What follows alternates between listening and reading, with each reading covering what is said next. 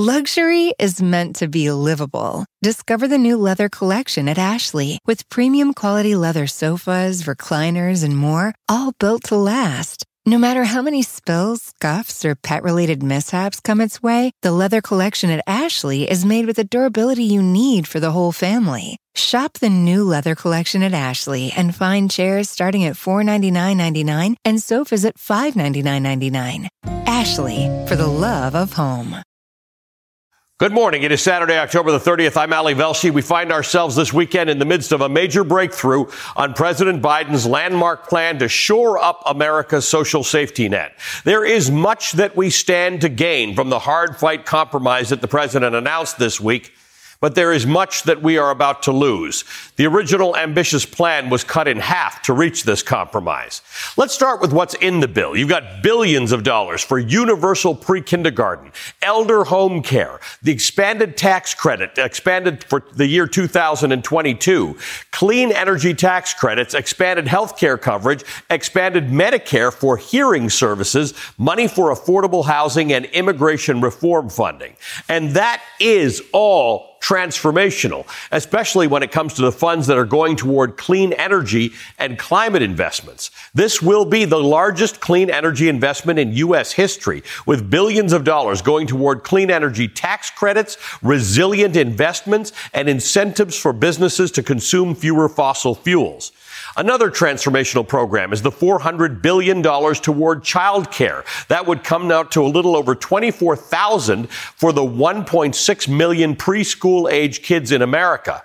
Now, if Democrats actually manage to get this bill passed, that could finally put us on par with other developed countries. Let me just give you a quick comparison of how much developed countries spend on child care for toddlers. Norway's at the top of the chart with nearly $30,000 per child. Iceland, Finland, Denmark all spend more than $20,000 per child. Then you got the United States, which until now spends about $500 per child before this new bill. There are, however, a lot of important and popular programs that didn't make it in. They include an increase in paid family leave, free community college, expanded Medicare coverage for dental and vision, and prescription drug reform. And that is a huge opportunity cost. America is missing a rare chance to catch up to how other developed nations treat their citizens. Take parental leave, for example. As Bloomberg News puts it, quote, only 6 countries are as stingy as the United States about paid maternity leave.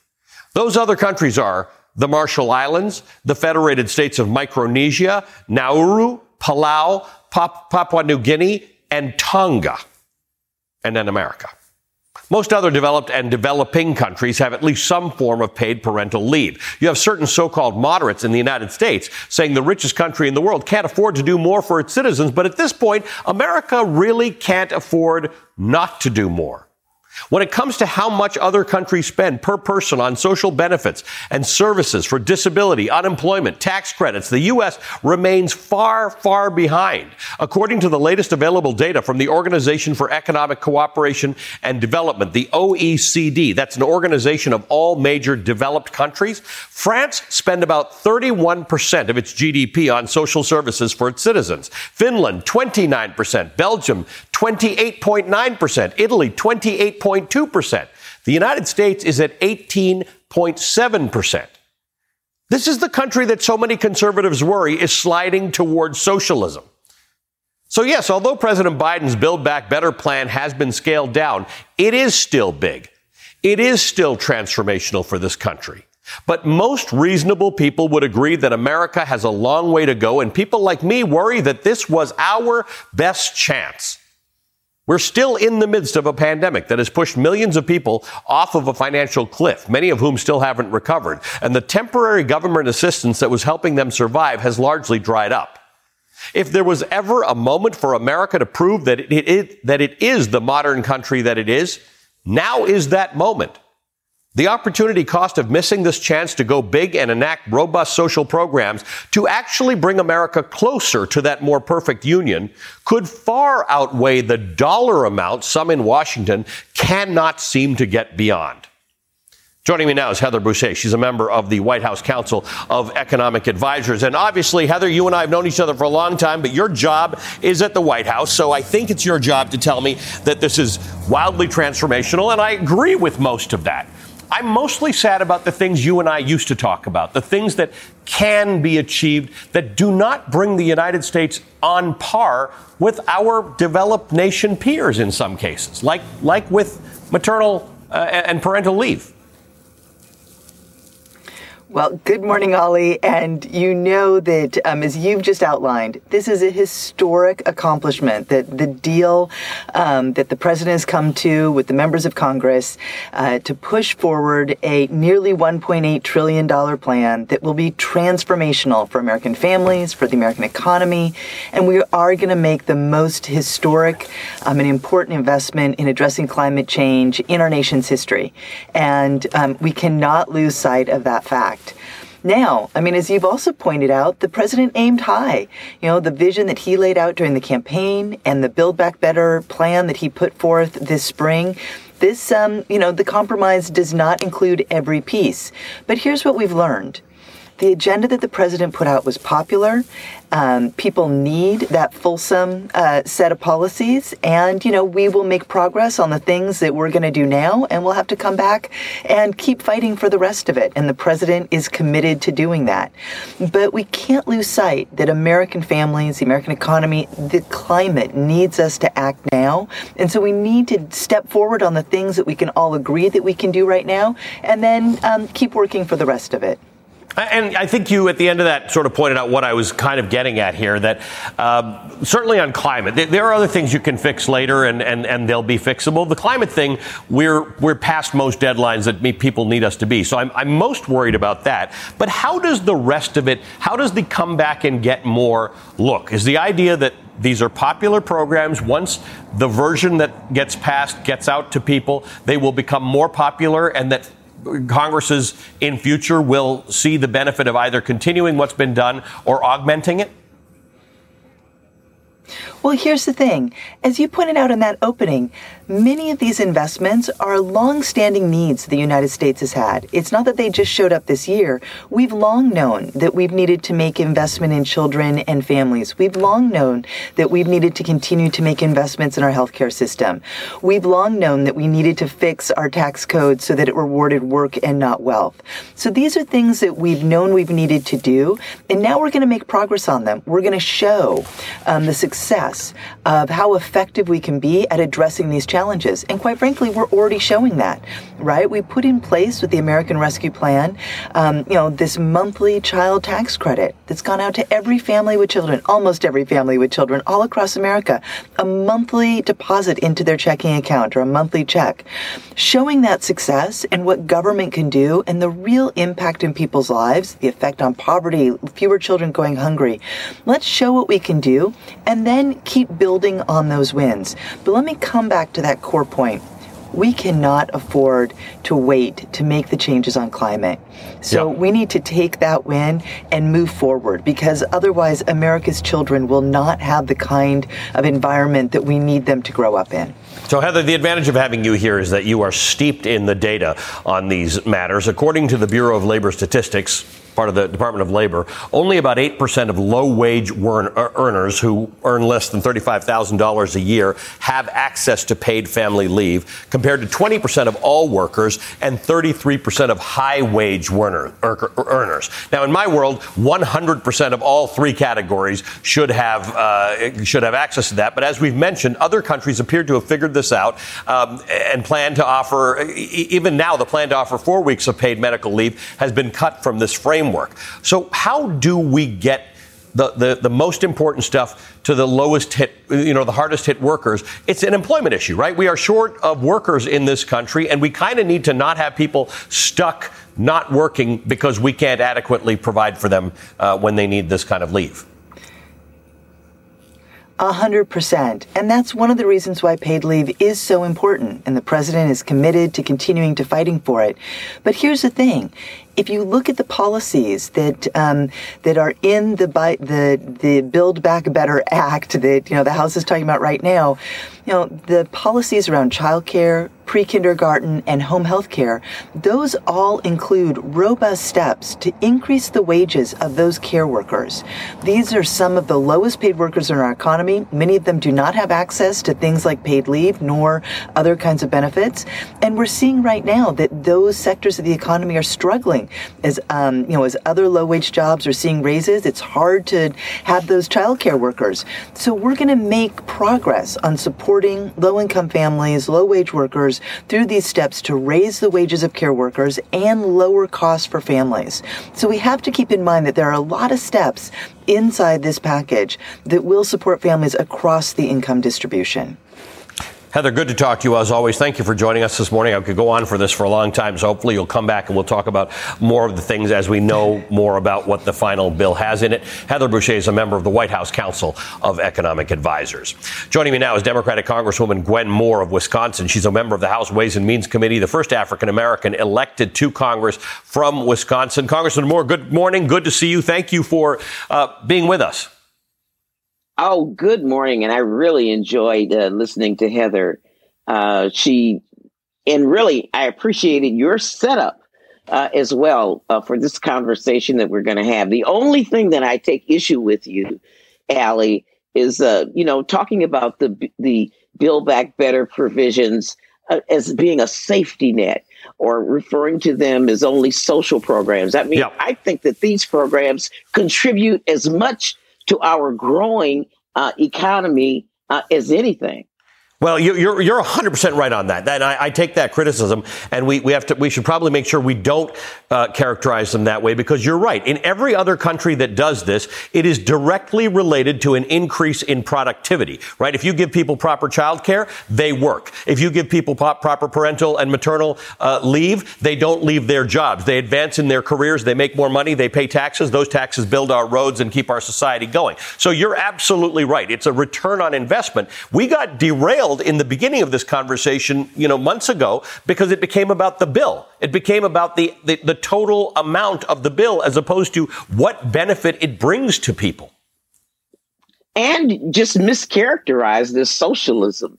When you stop and think about it, Allie, people are complaining about slow GDP. Yep. Well, what's the point in growth for the sake of growth if it all just goes to the top? Right. They're complaining about labor market participation.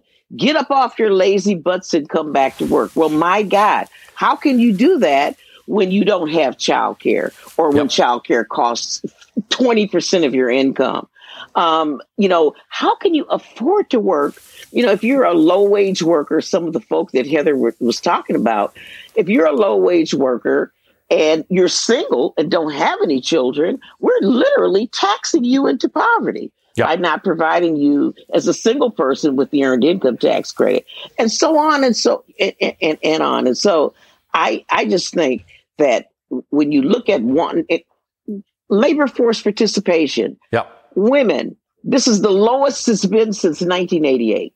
And so. And that's directly related to child care and parental and maternal leave. That is directly related to that, because while we have a labor shortage, you go down any restaurant here in New York and they're looking for work. Well, so child care workers are harder to find. So child care, which was already expensive, you said sometimes 20%, has now gone up even more. That keeps a woman or a man who's looking after a child at home and not working.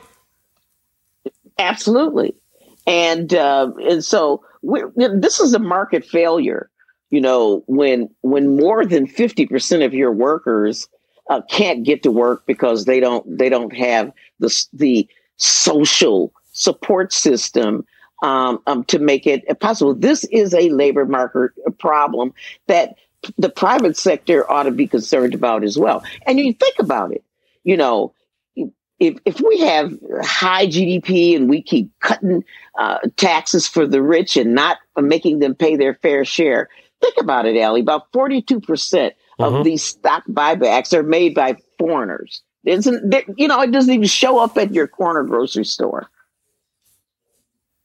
Let me ask you one quick question then. We're in agreement on everything that we've talked about. Same question I had for Heather. What do you do now about the stuff that's not finished in this bill, that won't get finished in this bill, the things that we didn't quite do to make it in line with our peers in other developed countries? When will that happen? Is there a likelihood that after a year or two of this, people say, hey, we like it, let's do more?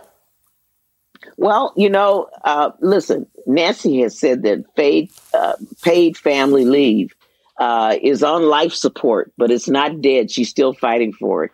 And I know that among my friends, I'm going to have to go into hiding if we don't get some paid family leave. It's just that critical, particularly now. And it's not just for having babies, but taking care of elders, people who are in that sandwich generation. As you said, every so-called rich country really provides paid family leave as a given. I appreciate the conversation with you, and I appreciate you monitoring how we speak about this, because the words on this do matter. As always, thank you for taking the time to talk to us and for getting us early on a Saturday morning for us. Democratic Representative Gwen Moore of Wisconsin. We got a full table of Velshi set for you this morning. We're going to dive further into Biden's big agenda at the top of the hour with California Representative Judy Chu, who was at the caucus leadership discussions at the White House this week. Plus, New York City's unvaccinated municipal workers, including firefighters and police officers, are protesting the city's vaccine mandate. I'll talk to the president of the union representing the FDNY after this. In states and cities across the country, the courts appear to be siding with vaccine mandates. In Maine, the Supreme Court refused to block a vaccine mandate for healthcare workers who say it doesn't include a religious exemption. Similarly, a federal appellate court will now allow the state of New York to enforce a vaccine mandate on healthcare workers, lifting a temporary restraining order that was requested also for religious exemptions. The rulings come as New York's unvaccinated first responders continue to fight those vaccine mandates. This week, hundreds of FDNY firefighters took their objections to the mayor's mansion, where they protested New York City's. Join MSNBC's Simone Sanders Townsend, Michael Steele, and Alicia Menendez as they team up to host The Weekend. We want to get the newsmakers, the people that are in the middle of what is happening. It's about the conversation. A lot of Americans check out of conversations. We want to check them in. Conversation we begin and that you continue all week long. The Weekend, Saturdays and Sundays at 8 a.m. Eastern on MSNBC. Mandate affecting 160,000 municipal workers. The deadline, which went into effect last night, requires all municipal workers, including firefighters and police officers, to show proof of at least one vaccine dose or face unpaid leave come Monday. 6 FDNY members have been suspended for allegedly driving their fire truck while on duty to the office of a state senator. As of this morning, according to the latest city statistics, 72% of FDNY firefighters, 84% of the city's EMS workers, most of whom fall under the FDNY, and 84% of NYPD officers have received at least one COVID shot. And now, local news outlets are reporting that FDNY officials are accusing the union of staging illegal walkouts within the department. The shortage due to sick calls has resulted in the temporary shutdown of at least 10 fire companies across the city. Joining us this morning is Andrew Ansbro. He's the president of the New York City Uniformed Firefighters Association. Mr. Ansbro, thank you for being with us this morning. You and I are both vaccinated, but we're on different sides of this issue. I feel very strongly that vaccine mandates work. You don't seem to. So I appreciate that, knowing where we both stand on this, you've agreed to come and have this discussion with me this morning. We appreciate your time. I want to begin with this. Listen, I don't disagree that vaccine mandates work. If you force people to get a vaccine or lose their job, many of them are going to comply, but not everybody. And we've been telling the mayor this, we've been telling the commissioner this, that not everyone will comply. And that's why we've asked for more time for this vaccine mandate, or for the rules to be explained to our members. Got it. The department is still putting out information about what's going to happen to people's jobs as of last night, before the deadline. After the deadline. My members have been given a proper opportunity to be informed by the Department of the City what's going to happen to them. Okay. All right. This is good. I appreciate that. We're fighting for our members' jobs. Let's pursue this then. Let's start with the what the FDNY is calling a limited job action. Some people call it a sick out, and they're saying it'll adversely affect the work of the fire departments. You say that the firefighters are calling it. So we're not disagreeing that there have been a lot of calls out sick in the last 24 hours, but I've seen reports that you say it's because I have not been informed of that by the department. I saw a comment where you said that there's people reacting to a vaccine. That's why they're out. Well, that was through the news. I was questioned by a reporter that there was an increase. The department has not reached out to me and explained that. If the department had a problem with staffing, they should have reached out to me. Got it. So as of now, the department has not reached out to you. Say, are you undertaking some sort of action? Reporters have, and you've said no. There's no job action underway right now. There are just a lot of firefighters out sick. I would never advocate for a job action that relates to firefighters not working. In the union halls, I've argued with members, and I've told them to never leave the firehouse until you're relieved. I'm on record for that. I was a firefighter at home for 14 years. I know what it's like to be on that fire floor waiting for the next company to get there. This isn't just the lives of civilians. This is the lives of firefighters at stake. I would never do that. It is scandalous that someone would accuse a New York City firefighter of doing that. Got it. Okay, thank you for that. Let's talk about the rates of vaccination in your group. You are vaccinated. You believe people should be vaccinated. You even believe that the mandates work, you're telling me. So what would you like to see happen differently? You're telling me there's some... Get the latest updates on this year's high-stakes election with MSNBC's How to Win 2024 newsletter. When you subscribe, you'll get expert analysis on key races sent straight to your inbox, including articles written by the host of the How to Win podcast, Jennifer Palmieri. Subscribe today at msnbc.com/win. Year here of communication between the fire department, the city, and your members. What needs to happen to fix this to get more people vaccinated and not have them leave their jobs? We are 20 months into this pandemic. Not even a month ago, the mayor put us on a plan, all city workers other than the teachers, to get either tested or vaccinated once a week. After 2 weeks, the numbers of sick firefighters and other city employees was so low, the mayor went into his next step of forcing a mandate. As of today, the chances of dying from COVID in New York are 1 in a million. There are less than 10 fatalities a day. New York City has 80 heart attacks a day, 1,400 life-threatening medical emergencies a day, 65 serious fires a day. To say that there is a COVID emergency in New York and everyone must be vaccinated right now goes against every single metric of New York City emergency service. We know where people are dying. They're dying in fires. They're dying with heart attacks. They're dying in car accidents. They're dying in overdoses. 1 in a million chance to die from COVID in New York City today. So why are you vaccinated? Why do you have a vaccine? People to make this decision in a short amount of time is outrageous. But why'd you get one? New York City, let me explain one thing. New York City Corrections was given 30 days to negotiate with the city. Yep. Every other agency was given 9 days. Okay. Why was corrections So what do you... I hear your argument. Let me just ask a question. Corrections was given 30 days because there is a staffing problem. Andrew, I get your point. What is it you want? What is it you want in order to get... We should have 30 days. Okay, so you want 30 days. That would solve your problem. If you had 30 days to discuss this with your members, after which, if they don't get vaccinated, they could lose their jobs, you'd be okay with that. The city has still not told us the terms of this. We still have to negotiate with the city. No union, other than the teachers, has agreed to terms of anything.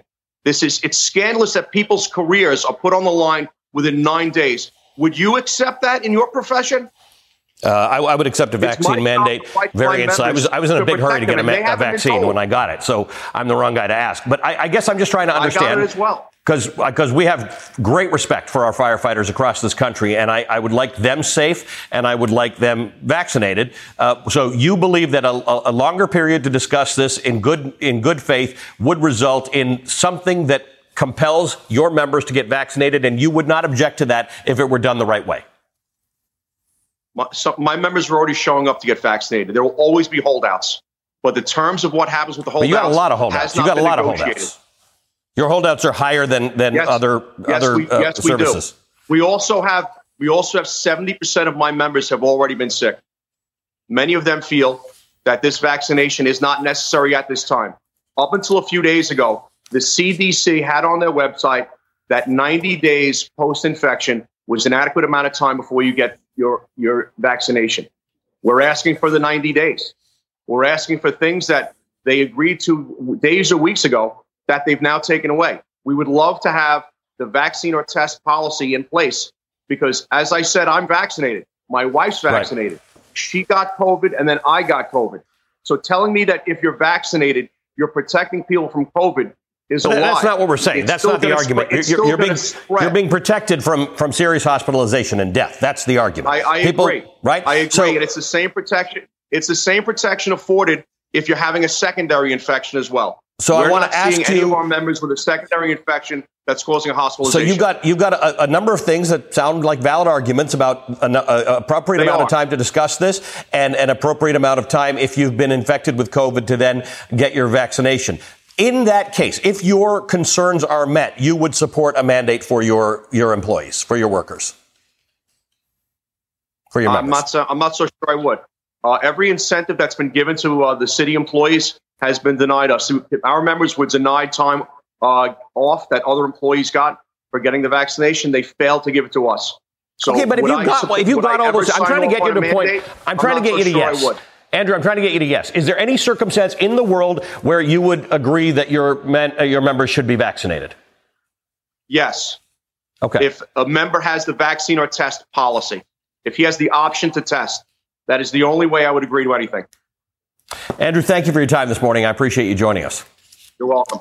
Andrew Ansbro is the president of the FDNY Uniformed Firefighters Association of Greater New York. There's new reporting out this morning on what Donald Trump is trying to keep from investigators. We'll have that next. This morning, Politico has new details about what Donald Trump and his team are specifically trying to keep out of the January 6th committee's hands.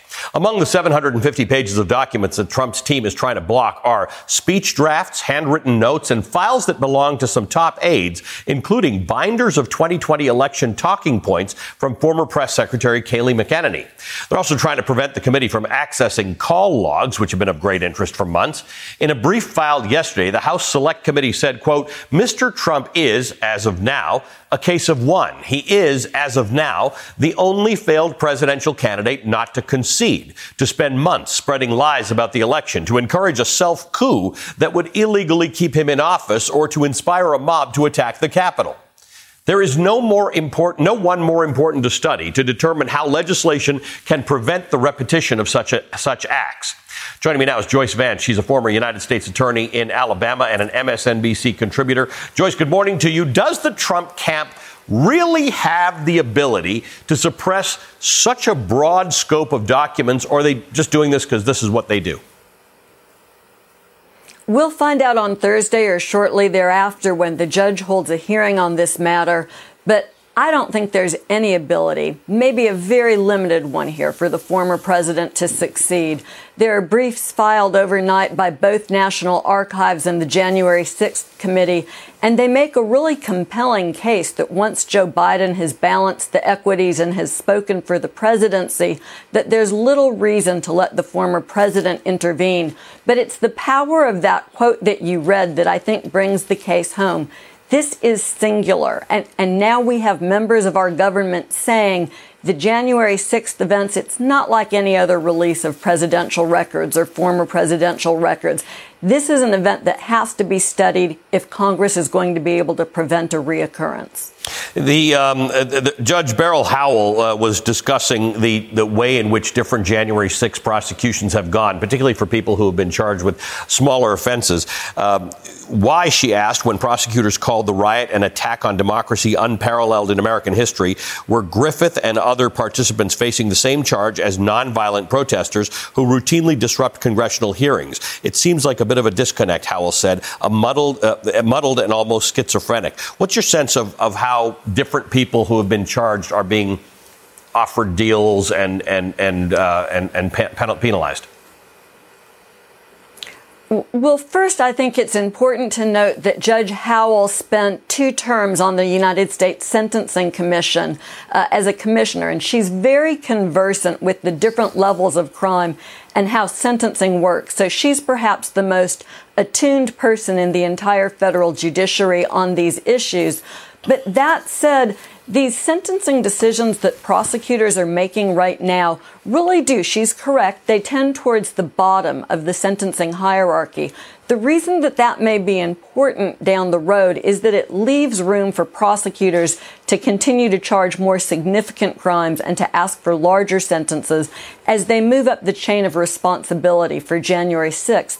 So while some people see this as a sign that DOJ is weak, I confess I've begun to develop a little bit of cautious optimism that this means that DOJ is doing what it does in every case involving a conspiracy, albeit on a very large scale here. They are moving up the chain from the least complicit to the most, and we will see more stringent charges and sentences as this case develops. Joyce, thank you as always for your analysis. Joyce Vance is a former U.S. attorney in Alabama. She is an MSNBC contributor and the co-host of the Sisters-in-Law podcast. Thanks as always, Joyce. Well, coming up, we're about to be one major step closer to ending the COVID-19 pandemic, with news breaking late yesterday about vaccinating kids against the deadly disease. Well, after months of waiting, this morning we're a step closer to being able to vaccinate young children. On Friday, the Food and Drug Administration authorized the Pfizer vaccine for emergency use in kids age 5 to 11. That sets the stage for about 28 million kids in America to get vaccinated. Now, the new dose for children is expected to be a third of the size that's given to Americans 12 and older. 10 micrograms of mRNA will be given compared to 30 micrograms.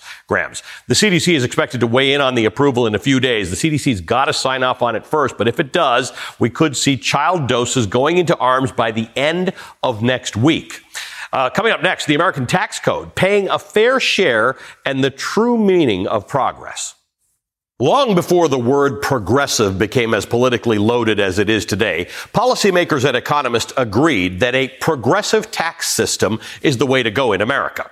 The word progressive in the context of tax policy only means that the government imposes a higher percentage rate on taxpayers who make more money. This is not terribly controversial, and it's widely accepted across the political spectrum. As our friends at Investopedia put it, a progressive tax system reduces the tax burden on the people who can least afford to pay. That leaves more money in the pockets of low-wage earners who are more likely to spend that money on essential goods and stimulate the economy in the process. A progressive tax system is what we're talking about here, because when you give a low-income earner $1, they typically must use that dollar on essentials at grocery stores, retail shops, small businesses, doctor's visits. All of it goes directly back into our economy and has a multiplier effect by creating jobs and generating tax locally. Basically, it pays for itself nicely. That is what the taxation system in the United States is supposed to be following. But you wouldn't know that given the lengths that some of our lawmakers go to protect the investment accounts of America's ultra-rich. And it's particularly relevant right now because of President Biden's social spending plan. If passed, it will cost $1.75 trillion to overhaul America's healthcare, childcare, education, and climate systems. So the next obvious question is, where will that money to pay for it come from? One idea that's been tossed around is a billionaire tax. Here's how it would work. The ultra-rich generate a lot of their wealth not from normal income, like a wage, but from assets, like stocks. They make their money from money they already have. But as the tax code stands right now, the wealthy do not pay taxes on those investments unless they sell them.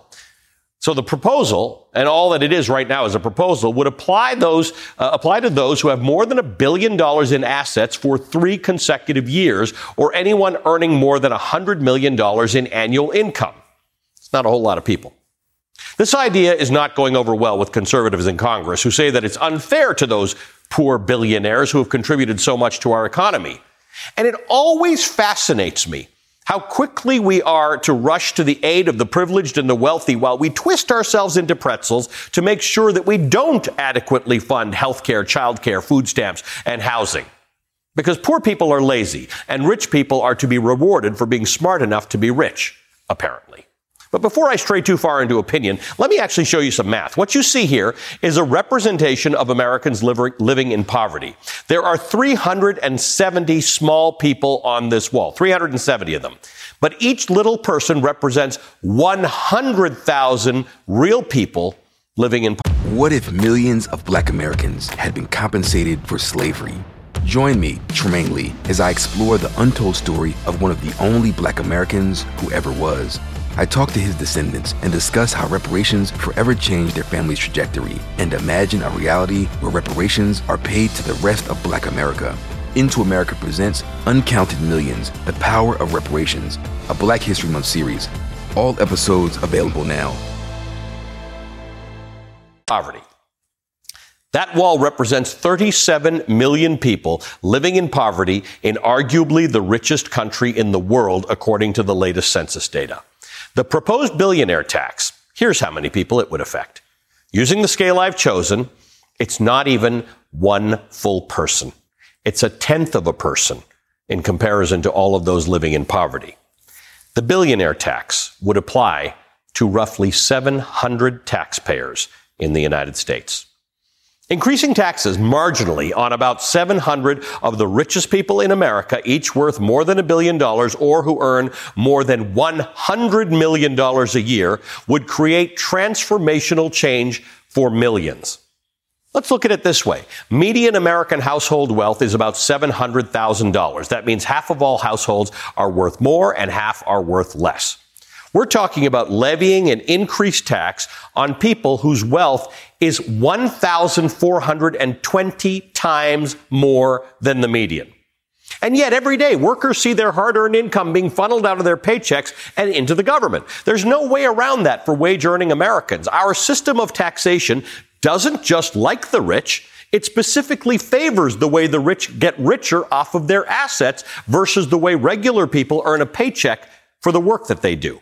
That is how we have created a nation of massive wealth inequality.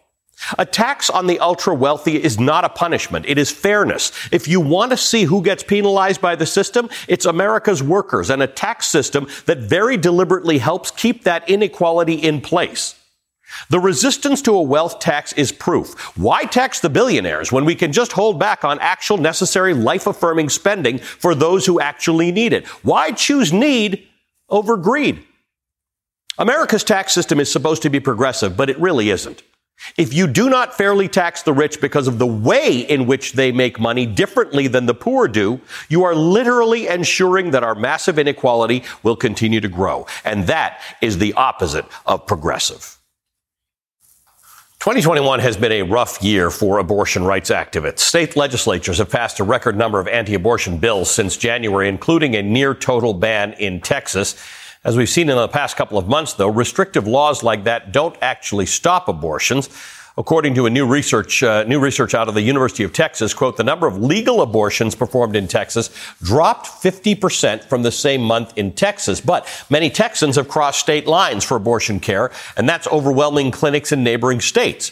A new study by the Guttmacher Institute takes that scenario a few steps further and shows how overturning Roe v. Wade could severely limit abortion access for millions of women across the country. Because many states remain hostile to abortion rights, look at this map. Guttmacher predicts that up to 26 states are certain or likely to swiftly ban abortion if Roe is ever overturned, affecting upward of 36 million women of reproductive age and making it a lot more difficult and expensive to access abortion care. Elizabeth Nash is the principal policy associate of state issues for the Guttmacher Institute. She has spent many years examining how state legislatures have imposed restrictions on abortion rights, and she's one of the analysts who put together a new study that looks how abortion access could be limited in post-Roe America. Elizabeth, thank you for joining me again. Good morning to you. The last time you were here, we spoke about these so-called trigger laws and how some states have been preparing in case Roe is someday overturned. And the new map that I just showed our viewers, I'll show them again, and that study takes the idea further. What factored into this map, this list of 26 states that are likely to ban abortion, and under what circumstance would that happen? Sure. Thank you so much for having me again and showcasing this research. What we did was we thought about what states already have in their policies to ban abortion. So some states have laws, those trigger bans, right, that ban abortion if Roe's overturned. Some states have passed near total or early abortion bans, like 6-week bans or 8-week bans. And some states have rolled back abortion rights in their constitutions. So and some states have pre-Roe abortion bans that they never repealed that have been on the books for 100 years. So we took those states and then we added in a few states that have been very active on abortion recently. And given that push, if abortion rights are overturned by the Supreme Court, we thought they would also quickly move to ban abortion. And we came up with sort of this stunning number of 26 states. That's huge. And it's across the country, right? It's the South, it's the Plains, it's the Midwest. So should these states ultimately have the opportunity and ban abortion, you're talking about vast distances for people to travel in order to access care. And looking at this map, you can see the Gulf states, the Gulf of Mexico states. You predict the entire Gulf region will gut abortion rights if or when they get the chance. Some people in that area will have to cross multiple state lines just to get to the nearest abortion clinic. Think about Florida, Florida, Georgia, Alabama, Mississippi, Louisiana. In all of those cases, you got to get past another state, at least, in between. As we've seen with Texas, people are going to go elsewhere. So what happens as a result of that? Who bears the brunt of these shutdowns on abortions? Well, we know, right, that the wealthy people will be able to navigate this much more easily than people who have low incomes, people of color, people who have been systematically oppressed, people of color, young people, LGBTQ individuals in particular. And, the kinds of barriers that they are facing are really all of these, this navigation and these logistics, right? An average abortion costs about $550. When you start adding in, like a round trip from Louisiana to Illinois might be 1,300 miles. That is a huge distance, and that means you would be taking days away from your family and your work. You would need to pay for that travel. This is just a huge and perhaps insurmountable burden for people to bear, especially when people have children and have to arrange for childcare. What's the alternative? What happens? This whole map, part of it is these added hardships that you just disclosed that Americans will face in accessing safe and legal abortion, travel, practical issues, traveling across state lines. For those who just can't do it, the 500 plus the 1,300 miles, the gas tank, the time off work, the accommodation at hotels or motels, the danger that you might need extra care for a day or two and you have to miss work. What ends up happening to those people if they just don't have that money? We have evidence that there are lots of Americans who just don't have that kind of money. Right. Well, what we are seeing right now in Texas are the providers, the abortion funds, the practical support organizations moving really heaven and earth to make care as accessible as possible. And that is the kind of effort we would need across the country should this happen. Other people, may look to obtain an abortion through the internet, right? But some people will be able to travel, although a number won't. And some people will have continue pregnancies that they weren't intending on having. Elizabeth, thanks as always for joining us and giving us great clarity on a very, very complicated issue that's about to become a lot more complicated for many Americans. Elizabeth Nash is the Principal Policy Associate of State Issues at the Guttmacher Institute. Thanks again for your research into this. Don't go anywhere. We're just getting started this Saturday morning. Straight ahead, Representative Judy Chu helps break down where things stand with President Biden's agenda. Another hour of Velshi begins right now.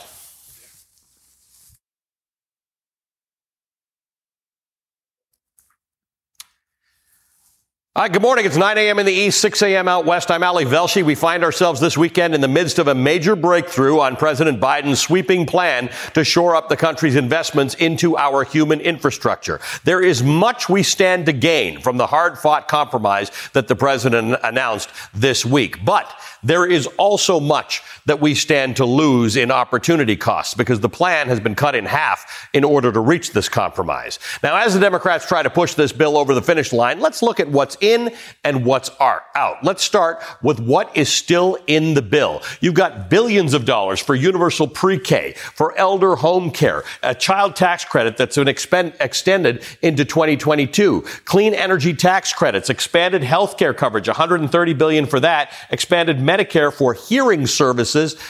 We've got affordable housing and immigration reform funding. That's all the stuff that is still in. And this stuff is transformational, especially when it comes to the funds going toward clean energy and investments, climate investments. It'll be the largest clean energy investment in U.S. history, with billions going toward clean energy tax credits, resilient investments, and incentives for small businesses to avoid fossil fuels.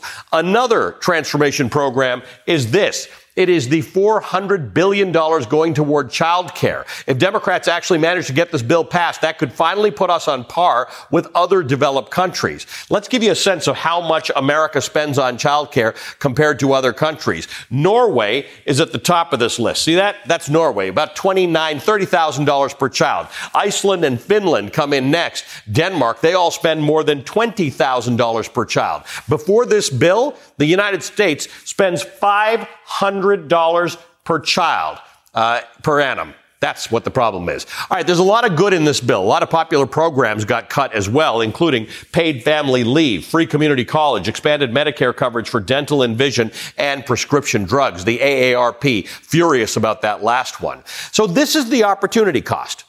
America is missing a rare chance to catch up to how other developed nations treat their citizens. Take parental leave, for example. As Bloomberg News puts it, only 6 countries are as stingy as the United States about paid maternity leave. Those other countries are the Marshall Islands, the Federated State of Micronesia, Nauru, Palau, Papua New Guinea, and Tonga. I'm not making this up. Most other developed and developing countries have at least some form of paid parental leave guaranteed. It is not guaranteed for anybody in America. You may get it through your employer. You have certain so-called moderates saying the richest country in the world cannot afford to do more for its citizens. But at this point, America can't really afford not to do more for its citizens. And when it comes to how much other countries spend on social benefits like services for disability, employment, and tax credits, the United States remains far behind. According to the latest available data, this is from the Organization for Economic Cooperation and Development. You'll know that as the OECD. It's the Organization of Developed Countries. France spent about 31% of its GDP on social services for its citizens. Finland, 29%. Belgium, 28.9%. The United States, 18.7%.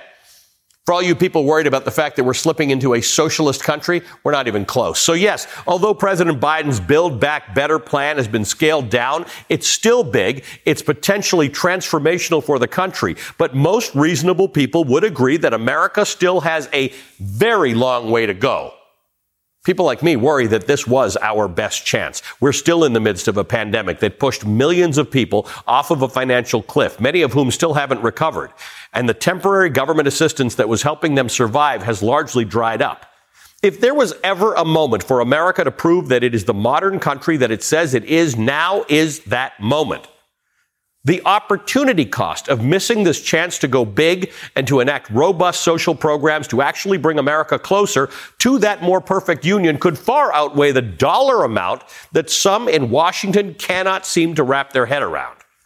Joining me now is the Democratic Congresswoman Judy Chu of California. She's a member of the House Ways and Means and Small Business Committee. She's also the chair of the Congressional Asian Pacific Caucus, and she was at the caucus leadership discussions at the White House this week. And on one hand, Congresswoman, I congratulate you all for coming to a deal, and I accept that it's transformational and it's big. I worry about what's next. How do we get to those things that still do not keep America on par with other peer nations in the world? Well, I thank you for sharing that analysis because, yes, we are lagging behind so many countries around the world. We are the only developed country in the world that does not have a national paid family leave program. So we are still actually pushing for that. And in fact, I am one of the 12 leaders on paid family leave in the House that just sent a letter to leadership saying we need to have this included. Nonetheless, let me say that on Thursday, we took a great step forward towards making the Build Back Better bill a reality. President Biden came to our caucus. We heard from him. He outlined his vision for transforming the lives of so many Americans in this country who would finally get universal pre-K as well as childcare, where we would finally get elder care, that is home care for those who are disabled and need that care at home to survive. There are so many incredible things in this bill. And the other great step forward is that we in the Congressional Progressive Caucus voted to endorse this Build Back Better bill, which means that the votes on the progressive side are there for this bill. And we believe that it could be voted on and passed through even within the next week. And that's important to note because the Progressive Caucus is the biggest caucus of any in Congress. I talked a little bit about the billionaire tax proposal earlier, and I want to just talk a little bit more about the distribution of wealth. This is from the United States Federal Reserve. As of the second quarter of this year, the top 1% of Americans by income had an aggregate net worth of $36.2 trillion. That is a greater aggregate net worth than the middle 60% of the population. That's $35.7 trillion. At some point, we've got to decide that we are people who understand that we have a weirdly uneven distribution of wealth equality in this country, more than other developed countries. America, it's not the worst in the world, but it's certainly not the best in the world. We do have to think about fundamentally changing that. There's nothing wrong with being wealthy. I do not like a tax on the wealthy. I do not think we should be calling them names. I think we should be encouraging people to get wealthy. But if you make your money off of money in this country, it's very different than if you make your money off of a wage. Exactly. Well, let's look at the situation. 55 of the biggest corporations in this country paid $0 in federal income taxes last year, despite making $40 billion in profits, and the wealthiest billionaires paid almost nothing. So the Build Back Better bill does make sure that they pay their fair share, that they at least do what they're supposed to do in providing the tax relief that should make this a more equitable country where everybody can have a chance. So yes, we do have the corporate minimum tax in this. We have stock buyback taxes in this. We have the corporate international reform to stop having companies ship jobs overseas. There are a number of measures in the current Build Back Better bill that would actually even the playing field in terms of those who are making profits in this country. Let me ask you, because you've seen this for a while, there are programs that didn't make it in or may not make it in by the end of the negotiations, and you and others are not letting perfect be the enemy of the good. What do you do about those things where we're not yet up to par with other countries? What's your hope as to how this unfolds, and that some of these things that didn't make the cut somehow make it back into legislation over the next coming years? Well, for one thing, we are still not giving up. I know that there's an active effort by Senator Kirsten Gillibrand to get paid family leave back in. That's why we, the leaders on paid family leave in the House, are still pushing. But I do have to say that we will not give up.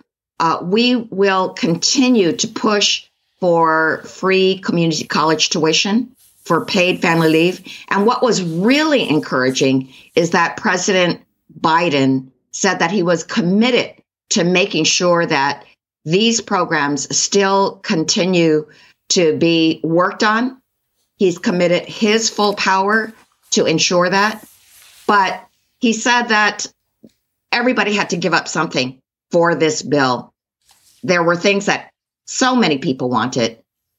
We had to just make sure that we do the things that we all agreed upon, which we will make sure transforms America for all. And so, yes, we do still want to have more for Medicare, the vision, and the dental. Actually, there is still negotiation on the prescription drug issue. So there is more negotiation that is going on. I'm just hopeful that we can get the paid family leave, the prescription drug relief that we need, and that we can ensure even greater relief for Americans across this country. Congressman, good to see you. Thank you for joining us this morning. Democratic Congressman Judy Chu of California.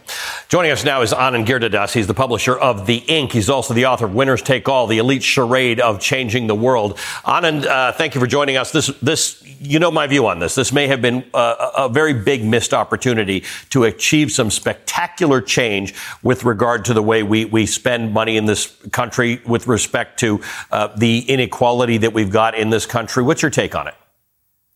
I think it's very important, as you did so beautifully at the opening, to set the stakes for what this was about or could be about. And I would put that on two levels. First, we are in an acute crisis of COVID, the economic crisis unleashed by COVID. And so there was an immediate need to help people, simply help people in a hurting country.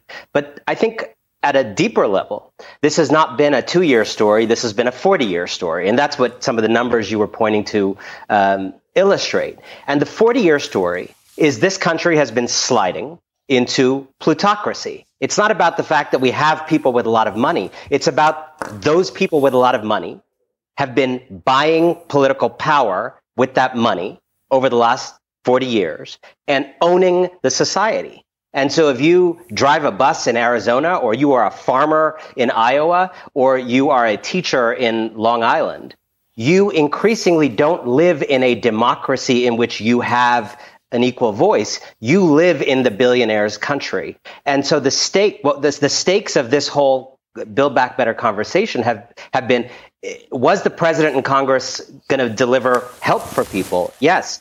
But were they going to actually deliver against ending the age of plutocracy? Yeah. And that's where that kind of halving of the program starts to say, yeah, there's going to be help. But I think it becomes harder to see how we're going to truly end you're right in making this a 40-year problem. Let's go back to the early 80s. We broke the air traffic controller strike, which basically started the beginning of the end for unions, which we're actually starting to see a resurgence of for the first time now in 40 years. 40 years ago is when wages started to separate, right? Everybody's wages were moving in a similar fashion. About 40 years ago is where regular people's wages got stuck, median wages got stuck. The wages of the top 5% do much better, and the top 1% are astronomical. The world changed 40 years ago. 40 years ago, everybody was getting a relatively fair shake in America. And we have moved away from that. And for some reason, we've decided to be in a world where we reward great wealth and wealth that begets wealth. And I don't think you or I are either against wealth, but we've got a perverse system that actually needed fundamental change. And I think when you lay it out that way, the year that we've been living through is actually even more remarkable in that context. And the question for 2021 was it going to be the bookend to 1981?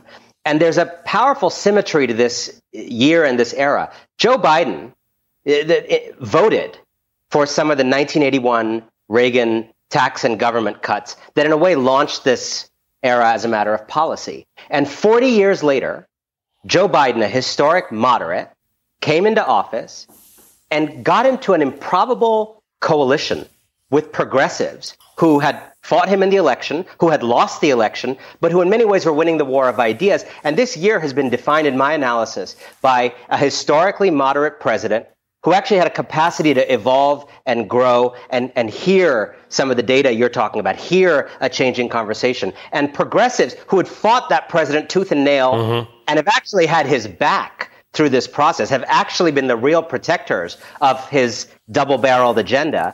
And the surprise of this year has been the people traditionally closest to Joe Biden politically in Congress have hamstrung him at every turn, have been the people trying to sabotage his agenda at every turn. The people who are in a way, the heroes of trying to get something done this year are the people who understand coalition. And that's, I would say, Joe Biden. I would say that's Ron Klain, for sure, in the White House. I would say that's Pramila Jayapal. I would say that's AOC. That's Bernie. People who tried to figure out how a big tent could get big things done. And the tragic disappointments of this year are the political sadists and crony opportunists in Joe Manchin and Kyrsten Sinema, who at every turn have chosen power and money over helping people. I am a writer. I'm not a licensed clinician. I can't diagnose what's going on with Manchin and Sinema. I can't prescribe remedies, but I do know there are therapies available out there for people who derive pleasure from hurting millions of people. There are some strange bedfellows this year, and you illustrate that very well. Anand, good to see you as always. Thank you for joining us. Anand Giridharadas, whom you will see from time to time when I'm not here as the host of this show. He's the publisher of The Ink and author of Winners Take All, the elite charade of changing the world. All right, it's almost Halloween. It's Halloween weekend. Thanks to the former administration, we got some scares in store, including new reporting that Trump lawyers apparently told Mike Pence's team to say that he was to blame for the January 6th insurrection. Plus, Mark Zuckerberg tries to distract from the depravity of his company with a name change. We're not getting sidetracked on Velshi by a little rebranding, and we're seeing supremely tight races for governor in Virginia and New Jersey. Virginia is much closer than anyone anticipated. This is Velshi on MSNBC. In just 3 days, voters in Virginia will head to the polls to cast ballots for their next governor. Democrat Terry McAuliffe and Republican Glenn Youngkin have been hitting the campaign trail hard, crisscrossing the state and making their final pitches to voters. Now, recent polling numbers show that race is really tight right now, much closer than expected. The results of this election are generally seen as a reflection of how the current administration is doing, and it's a potential bellwether for what's to come in next year's national midterms. Let's go to my friend and colleague, Chris Jansing. She is outside a polling place in Loudoun County, Virginia, on what is the last day of early voting in the state. Good morning, my friend. How close is this race, and what are the candidates doing to try and bring it home for themselves?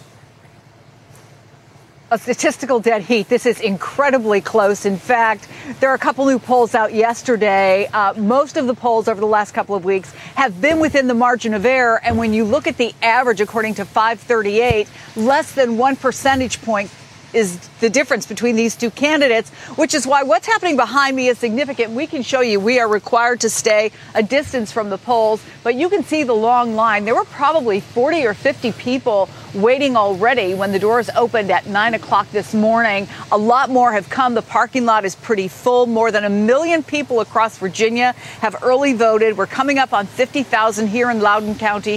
Here's why that's important for Terry McAuliffe. He needs to really bring up the numbers in suburban places like this, where the current governor, Ralph Northam, did well, where Joe Biden did incredibly well. If he is going to offset what has been this move by Glenn Youngkin, both of the candidates out in force today. We have 19 stops for Terry McAuliffe, 5 on a continuing bus tour for Youngkin, all looking, as you pointed out, and VP Harris said this last night at an appearance, this is going to be a signal of where this nation is going. Allie? We're going to watch it closely with you, Chris. Thank you, as always, my friend Chris Jansing in Leesburg, Virginia. As the rioters were storming the Capitol on January 6th, Donald Trump's legal team was reportedly already placing the blame on someone else. Can you guess who? After the break.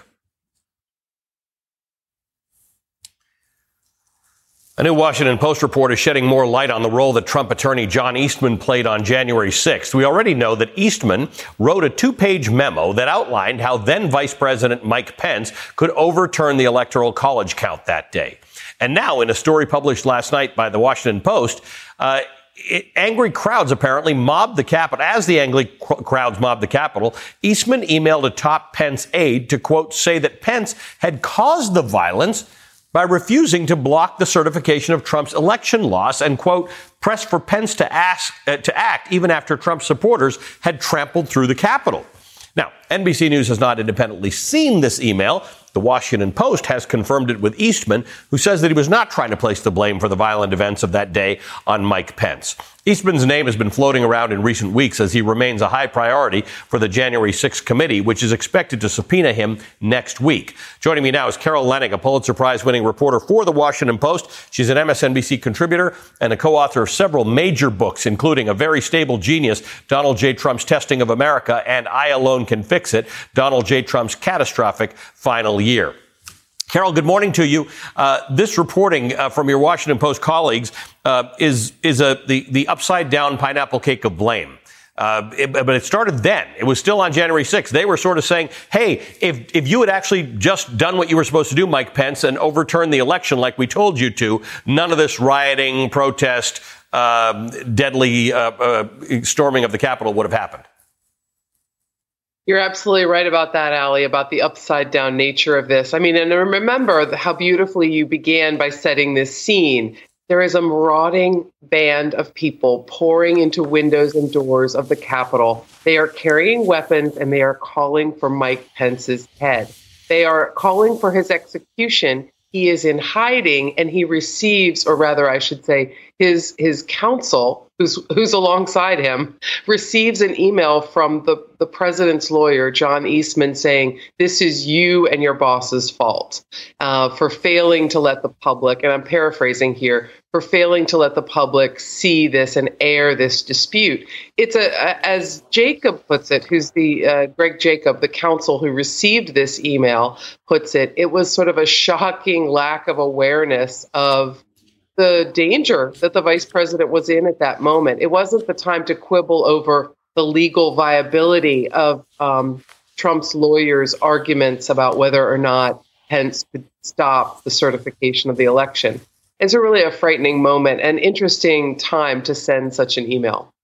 The other thing that's going on right now is we're seeing a number of prosecutions of people who were charged on January 6th. And there's a judge, Beryl Howell, the chief federal judge in D.C., who's calling some of these prosecutions and the sentences schizophrenic. The idea that the rioters, she says, are not mere protesters. Give me some sense of this and how the public is supposed to regard these prosecutions. Some of these people are getting off with very, very light sentences, slaps on the wrists, one would say. You know, the chief judge in one of the most powerful courts in the country, Washington, D.C.'s federal court, Beryl Howell, has basically slammed the Department of Justice as of yesterday, saying that what in the world is going on with these charges? You're charging people who were violent rioters as trespassers with a misdemeanor charge that essentially we would give someone who shouted out in a congressional hearing and disrupted it. That is not what happened here, Judge Howell is saying. This was, according to the Department of Justice, the crime of the century. And yet her view is you're giving them a slap on the wrist. You're treating this as sort of a sidewalk infraction. And what is interesting about this is the prosecutor's answer, which is that they feel they're walking in uncharted territory. They're not sure how to exactly handle this. But the truth is they are not being as aggressive as they have been in the past with people who have taken violent steps, disobeyed police, crossed police lines, shoved police. These are essentially, could be argued to be assault. Each one of them. And Judge Howell is really taking issue with this. It's an interesting moment, Allie, because prosecutors really decide how to charge. And the judges typically just listen, right? Yeah. Okay, well, I'll take your information. Here she's like, I'm not listening. I'm kind of fed up with this. Carol, good to see you this morning. Thank you for joining us. As always, Carol Leonnig is a Pulitzer Prize-winning reporter for The Washington Post and co-author of the books A Very Stable Genius and I Alone Can Fix It and Zero Fail, The Rise and Fall of the Secret Service. Well, if big oil is watching this, maybe a species that is already extinct will make an impression because Congress didn't seem to. Listen up, people. You're headed for a climate disaster. And yet every year, governments spend hundreds of billions of public funds on fossil fuel subsidies. Imagine if we had spent hundreds of billions per year subsidizing giant meteors. That's what you're doing right now. Around the world, people are living in poverty. Don't you think helping them would make more sense than, I don't know, paying for the demise of your entire species? You could call it a crude awakening. Oil executives from Exxon, BP, Shell, and Chevron faced the ire of Democratic lawmakers on the Hill this week. The hearing marked the first time that the despots of diesel were directly questioned under oath, I might add, on the company's collective role in misleading the public on the causes of climate change. Congresswoman Carolyn Maloney, House Oversight Committee chairwoman, had major expectations for the hearing. For far too long, big oil has escaped accountability for its central role in bringing our planet to the brink of a climate catastrophe. That ends today. Big oil has known the truth about climate change for decades. True to their form, as slippery as an oil slick, the executives largely avoided the climate change allegations, instead emphasizing their support of the 2015 Paris Climate Agreement, something you may recall is not enforceable and does not require oil companies to actually lower emissions. And true to their form, Republican members of the committee defended the companies, calling the hearing theater, a distraction, and un-American. But in truth, the oil giants don't need GOP defenders because they're doing great all on their own. Business is booming for big oil. Exxon and Chevron both reported their most profitable quarterly earnings since before the onset of the pandemic just this week. As the saying goes, money talks. So if these companies ever felt a desire to diversify into renewable energy, they certainly don't now. This is billions upon billions of dollars drilling right into the Earth's crust sooner or later. This should be a call to action for Americans, and I don't mean keeping up with your recycling and carpooling when you can. While those things are crucial, they alone are not enough to stop climate change. It's time to stop blaming individuals and start holding the fossil fuel industry accountable for the major part that they have played in destroying our planet. Bringing these companies to task is the only shot we've got in saving this planet. All right, staying in Washington, we've seen some major provisions to Biden's Build Back Better plan, including Medicare expansion, universal pre-care, and affordable housing. But a lot of key elements are on the cutting room floor, including free college, prescription drug prices, and paid family leave. Two key congressional delegates are joining the Cross Connection to discuss the fate of the bill. Tiffany joins me now with more. Good morning, my friend.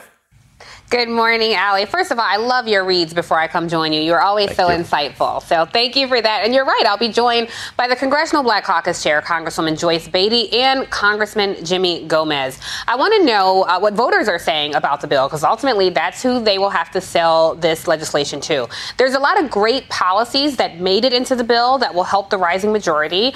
So we acknowledge that. But we do want to talk about things like immigration. Is that going to survive the final version? Lowering the price of prescription drugs, which is on the chopping block right now, and other popular proposals that were left out. So we'll get into that and more. I'll also talk sports, Allie. You know, I fancy myself a sports enthusiast, even though I can never quite sit through a sports game. But I'll be joined by journalist Carrie Champion, and we'll talk about the World Series and the growing outcry over the Atlanta Braves tomahawk chop. I grew up there, so I know that's a very controversial subject. And we're going to talk about the Nike star taking on China and Nike, the NBA star, excuse me. So also, Allie, do you remember Quvenzhané Wallis? She was the 9-year-old Oscar nominee who won America's hearts. Well, she is no longer a little girl. She's a teenager now, and she's going to join me to talk about her new series, Swagger, which really is loosely based on Kevin Durant's life. So we've got a very busy, jam-packed show all coming up next, Allie, on the Cross Connection.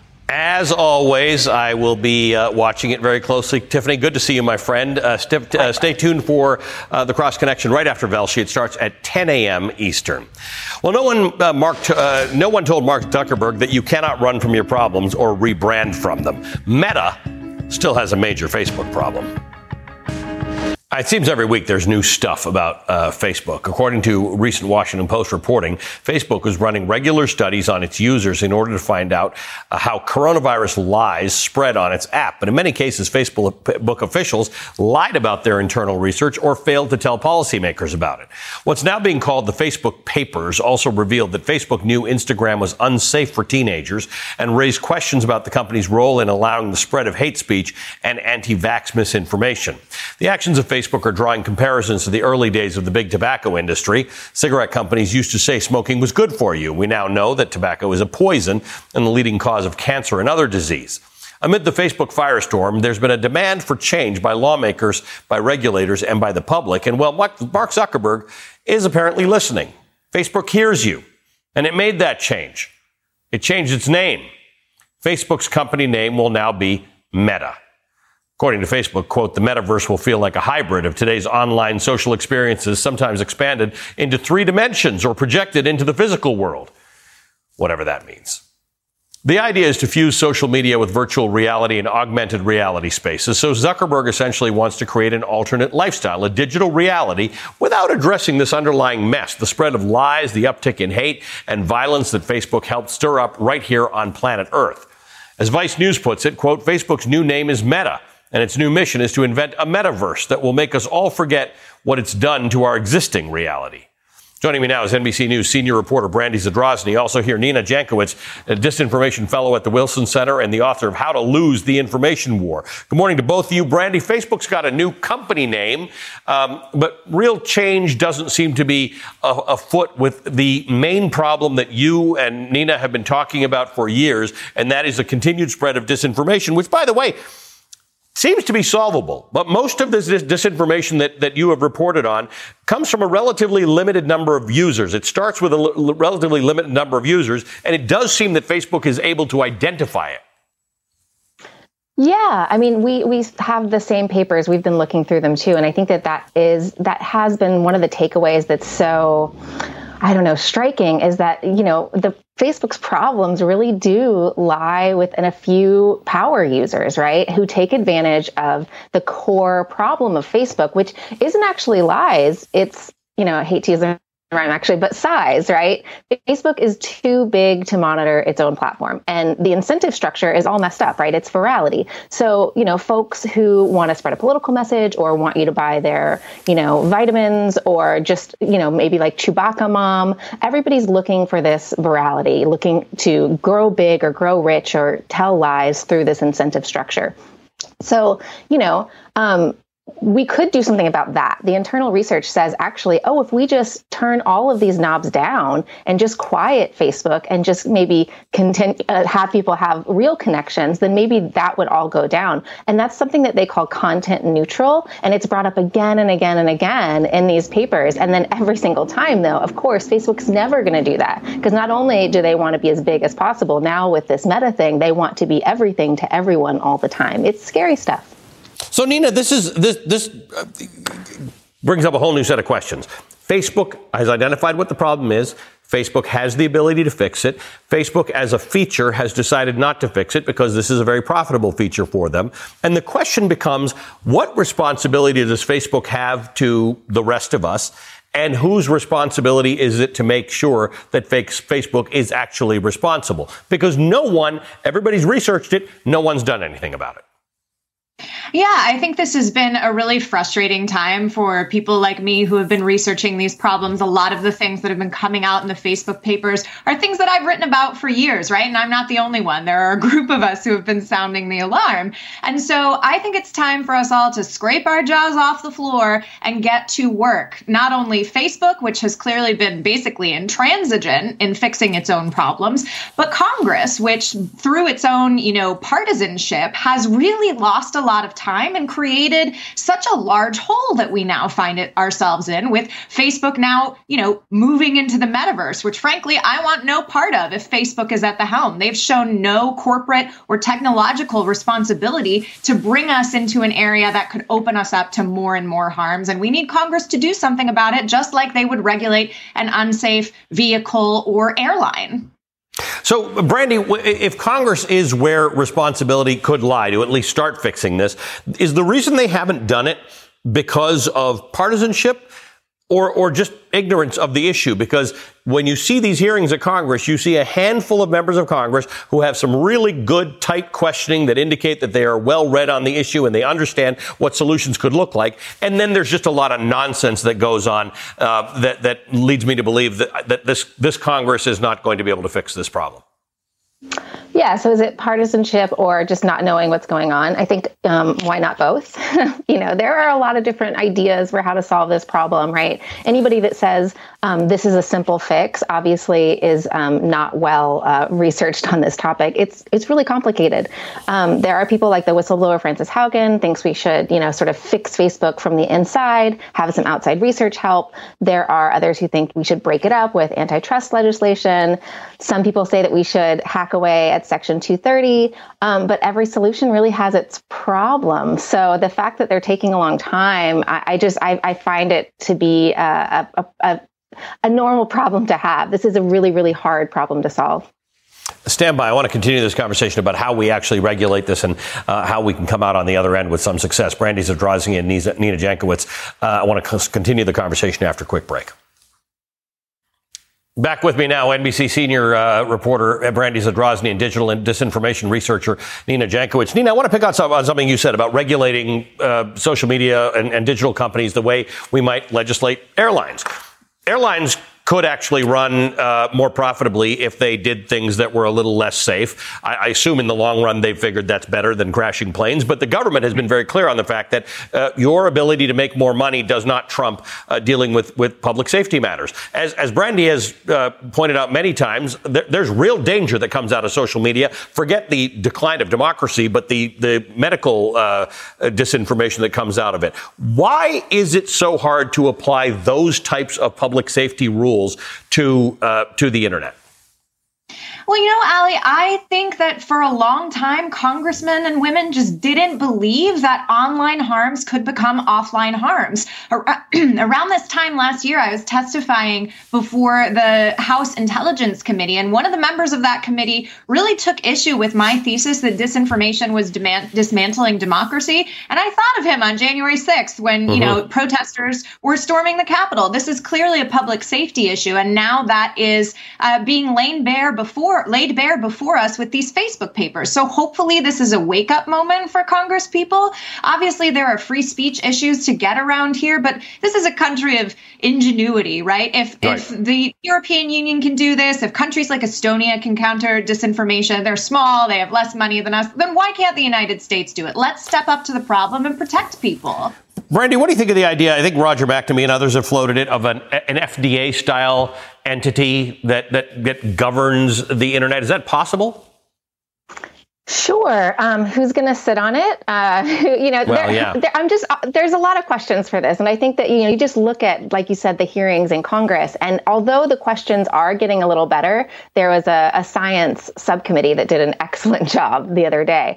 But there just really is a misunderstanding. So I think there's just a lot of complications that come with this. When it comes to solutions, the solution set of conversations, that's where I always get a little stumped, because there are a lot of possible solutions, a lot of things thrown out there, but we haven't really tried anything here. And, we have, the First Amendment, and we have specific things in our country that make it a little more difficult to regulate speech on the internet. And I just think that it's a very hard problem. Solutions are not going to be just as easy as slapping a warning sticker on something, or, having an FDA of the internet, and that solves all our problems. And lying's not actually illegal. It's protected speech. Nina, interesting point that I saw in an op-ed the other day, and it said that if the Meta rebranding is Facebook's way of truly pivoting away from social media and fully toward virtual reality, that's even worse. We barely trust tech platforms with the internet. We certainly can't trust them with virtual reality.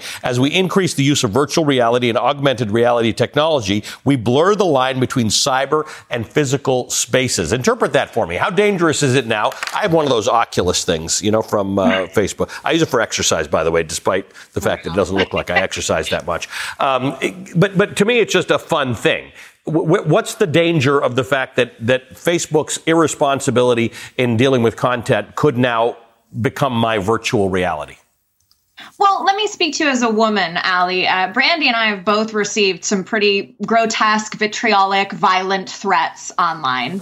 And imagine if that is no longer just text-based threats. It's someone who feels like they're in the room with you, saying that to you, threatening you. We haven't solved those problems for the virtual reality that exist. Facebook has, shown that it is really reticent to solve those problems on the platforms that it exists. And frankly, I don't trust them to solve those problems in a world where those threats are much, much more harmful and meaningful and are going to affect people, especially women, minorities, and people of intersectional identities. So we got to slow down here before we dive into this universe head first. And frankly, as I said before, I do not want Facebook at the helm. Brandy, what do you think of this? Because what Facebook does in the world of virtual and augmented reality right now is very different than the posts that are on social media. It's a completely different world. Are you worried that the same governance structure at Facebook could cause this to become another dangerous platform for things? Oh, yeah, I think it's it's insane for anyone to think that Facebook would be a responsible, or Meta, would be a responsible steward for this new reality. Like, it's just, that's a non-starter. Like, it just seems so clear that this is not the company that we should entrust with that responsibility. I think that Facebook, a part of this is trying to find out, a way to be cool again, because they need children, because they're not on their platforms, and they're leaving even the platforms that they do have, Instagram, right, to go to Snap and to go to TikTok. But I don't know. The metaverse also seems like an incredibly far way off right now. It seems like all they've figured out how to do is put pantsless avatars in online meeting rooms. So I'm not so scared yet, but I do think that we should be very, very skeptical of Facebook or Meta's move into the new reality. The two of you are the canary in my coal mine. So when you tell me it's time to be worried, I will be very, very worried. Thanks to both of you for joining us this morning. Brandy Zadrozny, NBC News senior reporter. Nina Jankowicz is a Wilson Center disinformation fellow and author of How to Lose the Information War. And that does it for me. Thank you for watching. Catch me back here tomorrow morning from 8 to 11 a.m. Eastern. I'm going to be speaking to Democratic Representatives Debbie Dingell and Ayanna Pressley about all things Build Back Better and the January 6th investigation.